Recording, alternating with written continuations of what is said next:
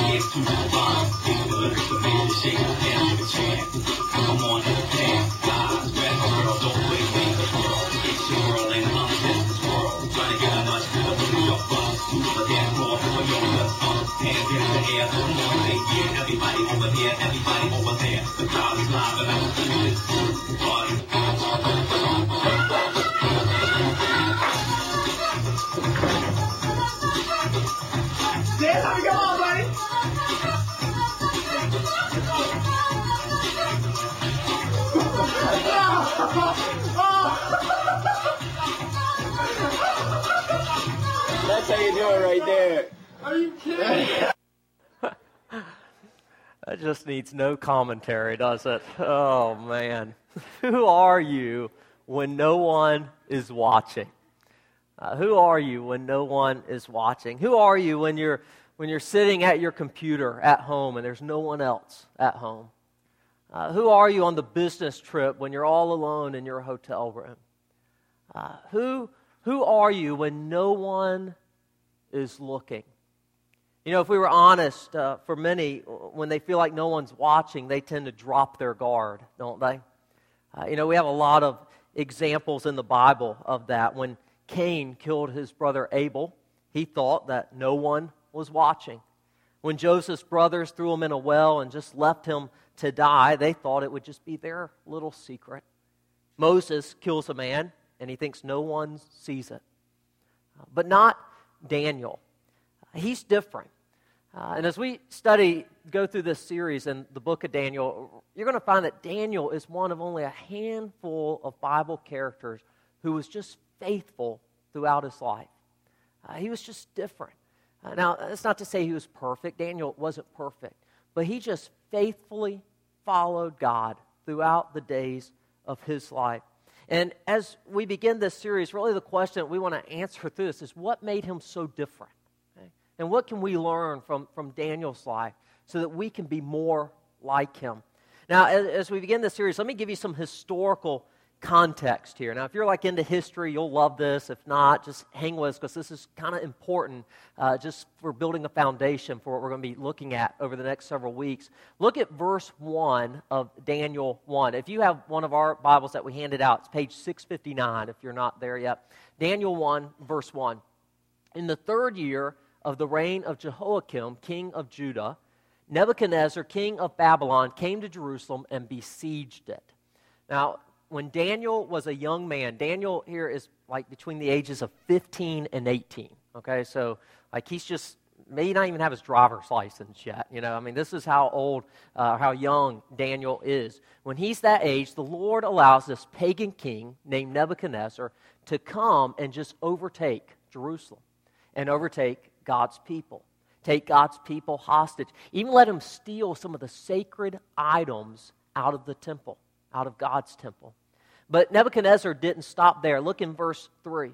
Then the king ordered Ashpenaz, chief of his court officials, to bring in some of the Israelites from the royal family and the nobility, young men without any physical defect, handsome, showing aptitude for every kind of learning, well-informed, quick to understand, and qualified to serve in the king's palace. Nebuchadnezzar says, listen, I want you to, we're going to hold all these people hostage. We're going to make life miserable for them, but I want you to go find the best and brightest, okay, just the best young men you can find, and we're going to hopefully maybe get them in such a position that they can come serve in my palace. And so Daniel and three of his buddies, who you know as Shadrach, Meshach, and Abednego, probably, three of his buddies and Daniel get chosen. They're one of these young men that Ashpenaz chooses. Now, I want you to notice there in the following verses the program that Nebuchadnezzar puts Daniel and his buddies through right from the beginning.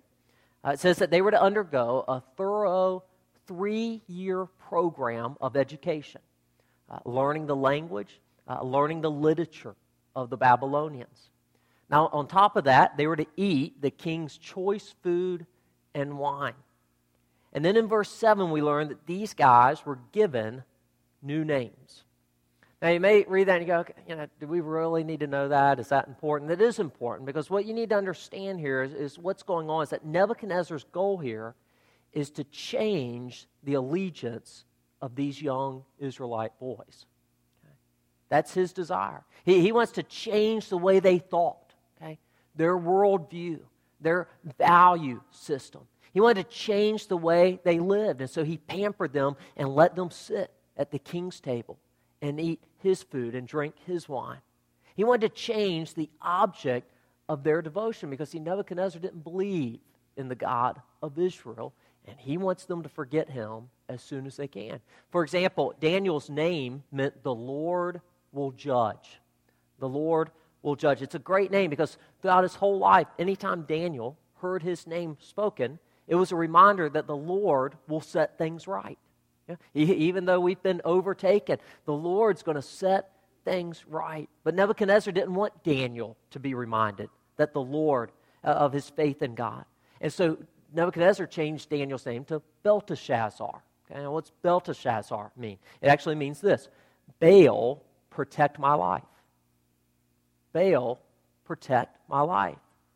Baal was one of the idols that was worshipped in Babylon, and this was Nebuchadnezzar's way of saying, you have a new king now. Okay? Your gods let you down. Now your devotion is to me. And your devotion is to this place. You know, that's kind of the world we live in, isn't it? When you think about it. I mean, let's face it, in very many ways, we live in a sort of Babylon where the world just tries to squeeze us and fit us into its mold. It's hard to follow Jesus Christ in our culture at times, isn't it? You feel that pressure. Well, they changed Daniel's name, but what we're going to learn today and over the next several weeks is that they couldn't change his nature or his devotion. Look at verse 8 of Daniel 1. This is like the hinge verse, not only of chapter 1, but this is the hinge verse of the entire book of Daniel. It says, but Daniel resolved not to defile himself with the royal food and wine. Now listen, the easiest thing for Daniel and his buddies right here, the easiest thing would have been for them just to feel like a victim and just go along with the program. But it says Daniel resolved not to defile himself with the royal food and wine. Now maybe you're thinking, well, what would be wrong with Daniel eating the king's food and drinking the king's wine? Well, here's why. According to the Old Testament Jewish law, he could not eat the food and he could not drink the wine. And the reason is the Levitical law said that the Jews were adhered to prohibited some of the meats that Daniel was offered. Also prohibited the way that food was prepared in Babylon. As far as the wine goes, in Babylon, any wine that was consumed was a form of an offering of toast to the pagan gods. And so to drink any of the wine at the king's table was to offer a toast to the Baal and the pagan gods. And so therein lies the decision that Daniel's faced with here in Daniel 1. To eat and drink and thereby sacrifice any spiritual conviction he has by acknowledging that there are pagan gods, or else demonstrate devotion to God by doing what God would want. Well, let me just tell you, he would do that at great risk. Let me just let you know, because sometimes you can't read it into the story, but Daniel's actions here took enormous courage. Nebuchadnezzar was not the kind of guy and the kind of leader who cut people a lot of slack. In fact, in 2 Kings 25, a puppet king named Zedekiah led a rebellion against Nebuchadnezzar. And so here's how Nebuchadnezzar handled it.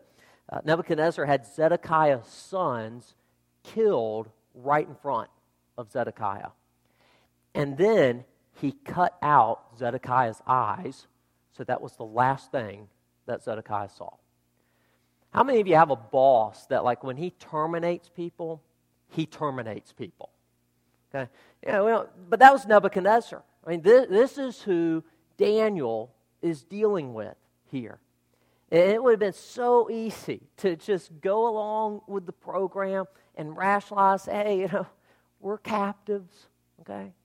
He won. He's taken us over. We're in a foreign land. We don't have any other option. And besides, this is such a small matter. I mean, food, wine, big deal. Everybody else is doing it. Everybody else is eating the food. God, he'll understand. It's just a little, tiny exception. After all, you got to eat. And God, God knows my heart. Right? You ever said that? You ever heard that?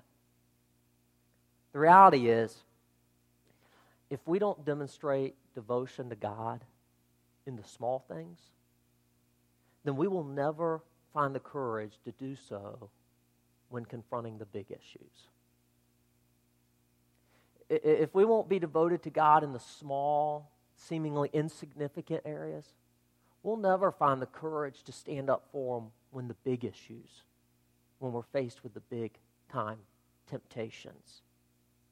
There's a reason Daniel and his friends are involved in some of the most spectacular events that we read about in the Old Testament. It's because they were faithful in the little things. And so Daniel resolved, he didn't back down. He made up his mind not to eat the food, not to defile himself. Let me ask you today, is there anywhere in your life right now that you're compromising some of your deepest convictions?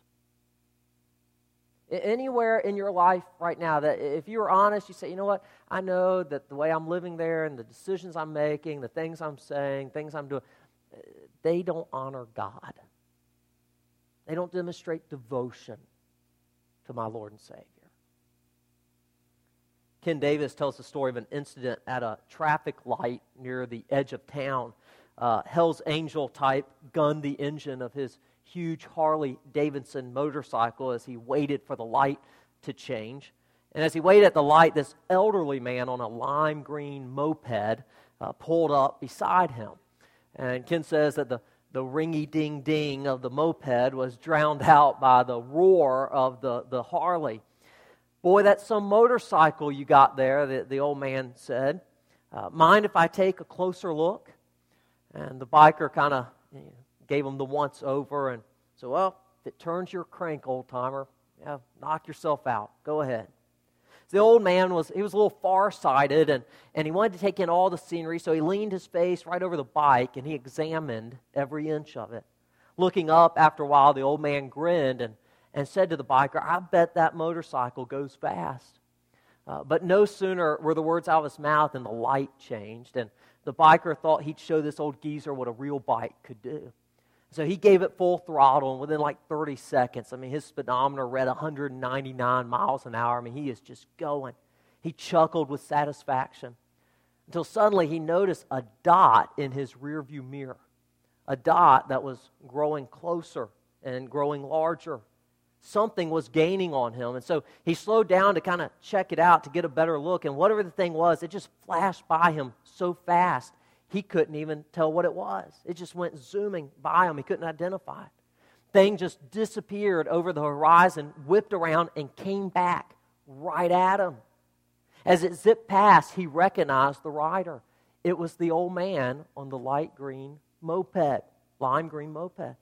He thought, how could this be? So the biker took another look in his rearview mirror, and there was that speck again, growing larger, coming back his way.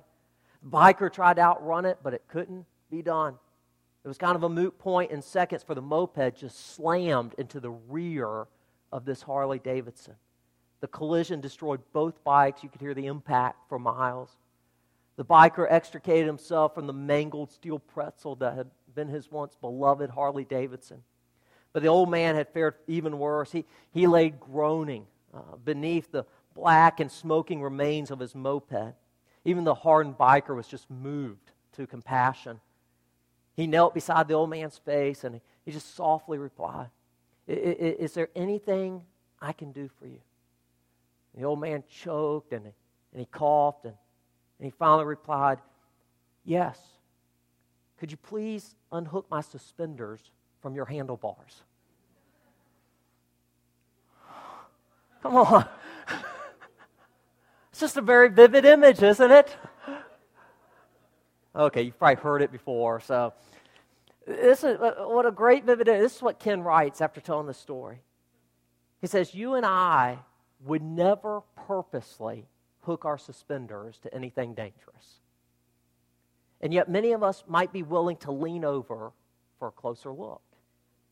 The world around us is littered with the mangled lives of men and women who never intended to get hooked.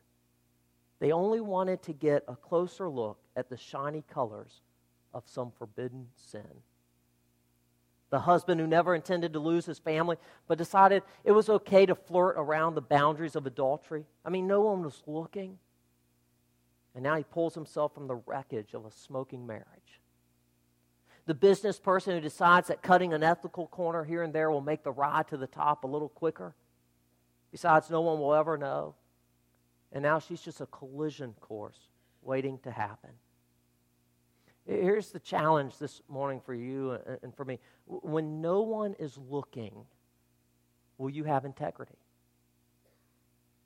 When no one is looking, will you make a resolution in your heart to honor God no matter what? No matter what. Quite honestly, some of you have probably hooked your suspenders up to the wrong thing. And you're feeling the pain right now. Maybe today you need to just resolve, you know what? I will honor God.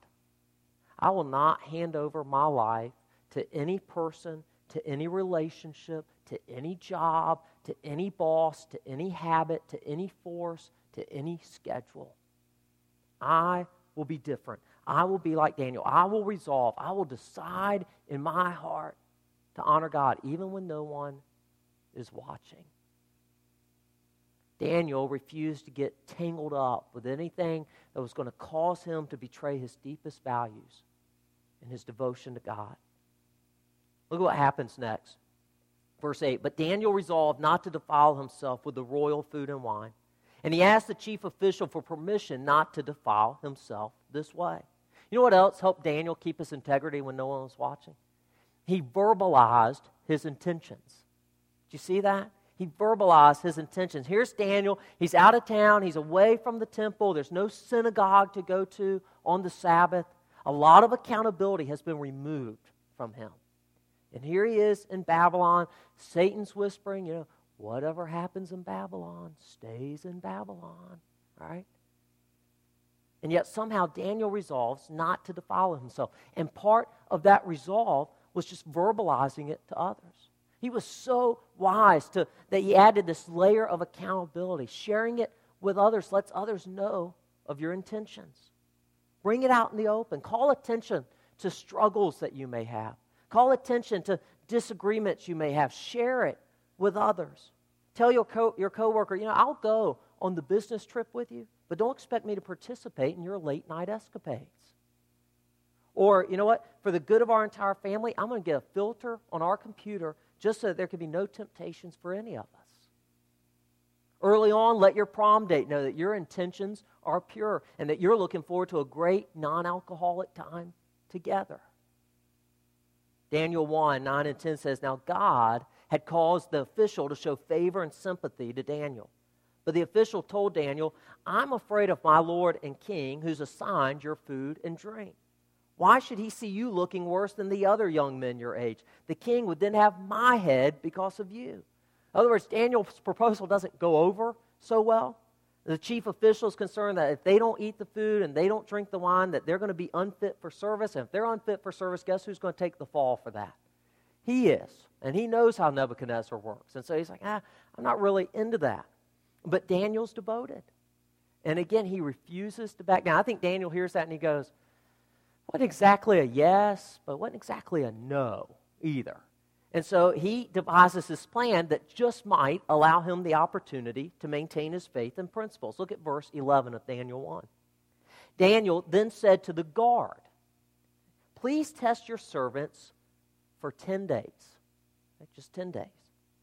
Give us nothing but vegetables to eat and water to drink. Then compare our appearance with that of the young men who eat the royal food, and treat your servants in accordance with what you see.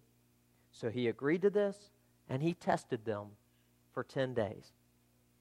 Now that's a big risk that Daniel's taking, thinking that in 10 short days, their God-honoring Jewish diet could transform their appearance. I mean, for 10 days, Daniel's future kind of just hung in the balance. Well, let me tell you something. It was a risk, but it was more than that. It was more trust than it was risk. Daniel trusted God to take care of them. See, our problem, I think a lot of times, is we don't trust God enough to do the right thing. Our problem a lot of times, we don't have the willpower to handle the pressure and the ridicule. We don't trust that He'll take care of our physical needs. And I see this, and you see this all the time. I hear someone say, well, if I don't sleep with my boyfriend or my girlfriend, what if, they dump me because of that? And what if I don't find somebody else for me? And you just kind of give in to your convictions, just sacrifice your convictions. You give in because you don't trust God to honor you for your obedience. You don't trust God to even bless you for your obedience and to bring somebody else better into your life who shares your convictions. Or we say, I can't continue to tithe during this economic crisis. I mean, my goodness, God would understand. And so we just stop giving what God requires because, quite honestly, we don't trust God. We don't trust Him to meet whatever needs we have. And even more than that, to maybe even give us the desires of our heart. We don't trust Him. We don't trust God enough to do the right thing. And then we wonder why we don't feel the presence of God. Daniel puts his life on the line. He says, okay, God, this is in your hands. I'm rolling the dice. I'm putting all my eggs in one basket. You're it. And friends, when Daniel does it, that's trust. That's trust. Here's what Daniel found out, and here's what we need to find out, and we need to believe so much in our lives. What Daniel found out and his buddies found out is that God takes full responsibility for the life that's fully devoted to Him. Do you know that?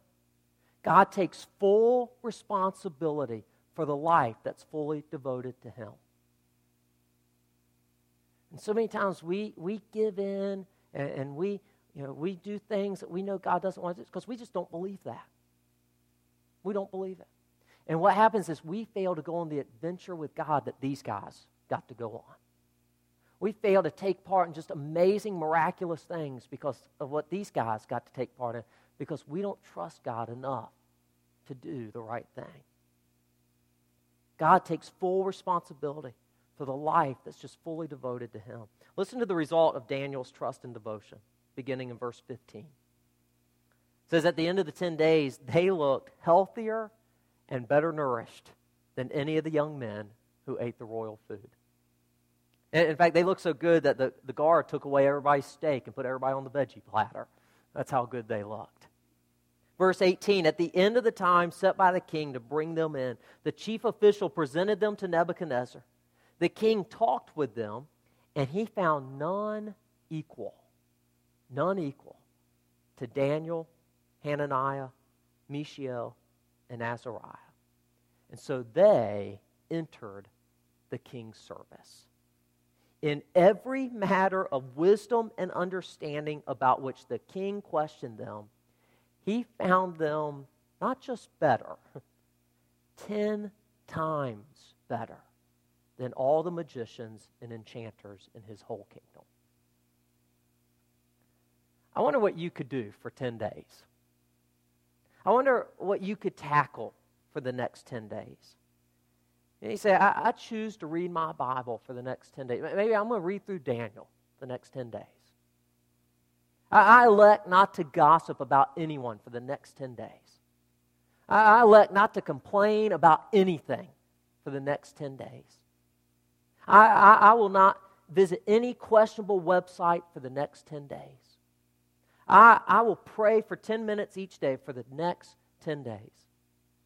I wonder, could you tackle for 10 days? What could you resolve to do to demonstrate your devotion to God for just 10 days? And then to see what good God would bring out of it.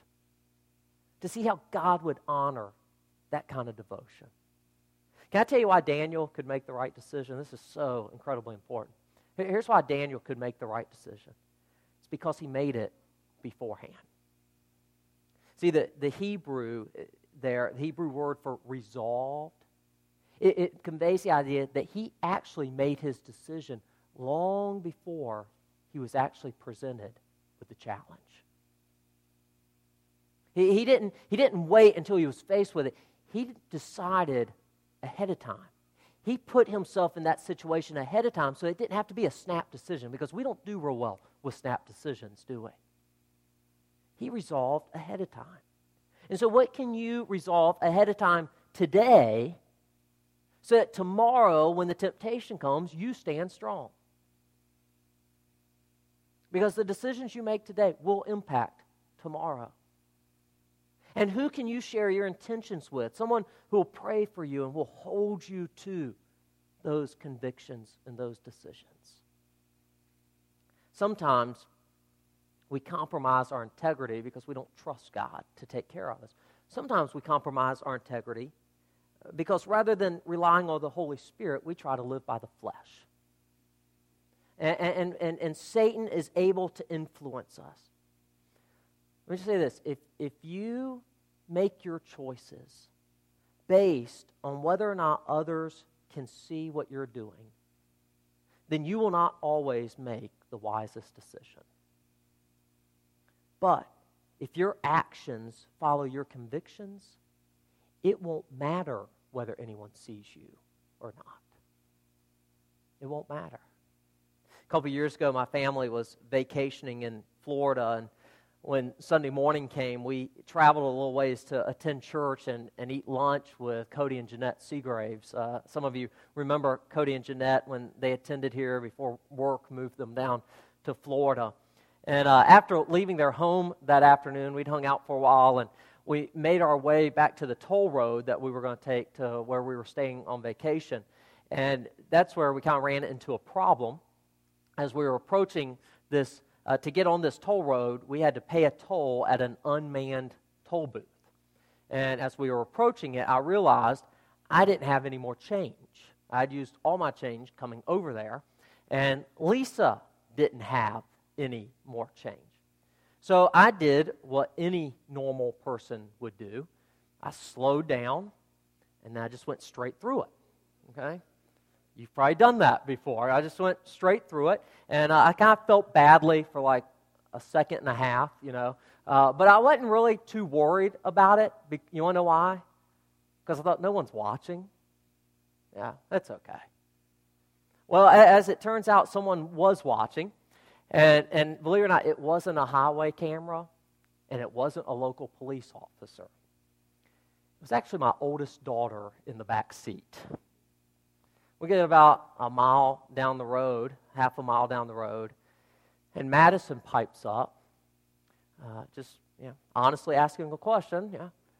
Why were we allowed on the road? I didn't see you put any money in there. I was caught. One of those awkward moments. And here's the deal. Let me just say it again, if you make your choices based on whether or not you think others will see you or not, you will not make the wisest decisions. But if you'll make your choices, if your actions will follow your convictions, then it won't matter whether anyone else sees you or not, because you'll always do the right thing. The message title today, When No One Is Looking, is kind of misleading because someone is always watching, right? Romans 14:12 tells us that someday each of us will give an account for every deed and every idle word. But the Bible also says that there is one who sees what's done in secret and will reward you for it. Someone is looking, and he wants you to win the battle long before the temptation avails itself. You've been created in the image of a God who loves you and longs for you to resolve that by early on taking a stand. And through the power of the Holy Spirit and your trust in God, you can pass your moment of truth. And let me just tell you why this is so important, the story we've looked at today. Over the next several weeks, we're going to look at some of the most spectacular stories in the Old Testament. This is one of my favorite books of the Bible. And they're just amazing stories. But let me tell you something. Daniel and his buddies go on an adventure with God. But I'll tell you this. If they hadn't made this decision in this one little area, then God wouldn't have trusted them to make it through these other areas. It all started here. If you're faithful in the little things, God will trust you with the big things. And remember, God takes full responsibility for the person who's fully devoted to Him. And maybe for some of you today, as we start this series, and as we close today, maybe it's your turn to just, in your time, just to turn around, do an about face, and just say, Lord, I'm totally sold out to you. I got some areas I need to resolve right now, today, before I go back to work, before I go back home, whatever it may be. And I resolve that I will not defile myself. I will turn my life completely over into your hands. And I trust you, God, to take care of my life in each and every situation. Let's pray. Lord, I thank you for your word. I thank you for Daniel. Thank you for the example that he and his buddies are for us thousands of years later. Thank you for preserving these stories about guys who were just fully devoted to you. And Lord, we just confess to you this morning that there are so many areas of our lives where we compromise our convictions because we're afraid others are watching. We're afraid what the world may say and the ridicule we may receive. And so we give in. We sacrifice things we believe. Lord, we thank you for forgiving us of those things. And I pray today, as we start this series, Lord, that you would just, that your Spirit would just move in our hearts. And that we would just take seriously even the little things in our life. That we would look at those little choices, those little temptations as opportunities to cast a vote of allegiance towards you. Whether people are looking at us or whether no one's watching. Because those little choices, Lord, go a long ways towards determining the kind of adventure we have with you in this life. And Lord, I know there are probably different things that have come up in each one's mind here today. Areas that each one has maybe just sacrificed their convictions and given in. Lord, I pray it today, right now, before they even leave here this morning, where each one in this room will just resolve, just as Daniel did, not to defile themselves, not to cast a vote towards the world, but just to resolve to be devoted to you in every decision they make. And Lord, we know that you'll take full responsibility of our lives if we'll do just that. And we look forward to the adventure of a life with you and the ways that you'll use us if we're faithful to you in the little things or the big things that you'll be able to use us in to expand your kingdom here on this earth. It's in your Son's name we pray. Amen. Before we close today, let me get you to pull out your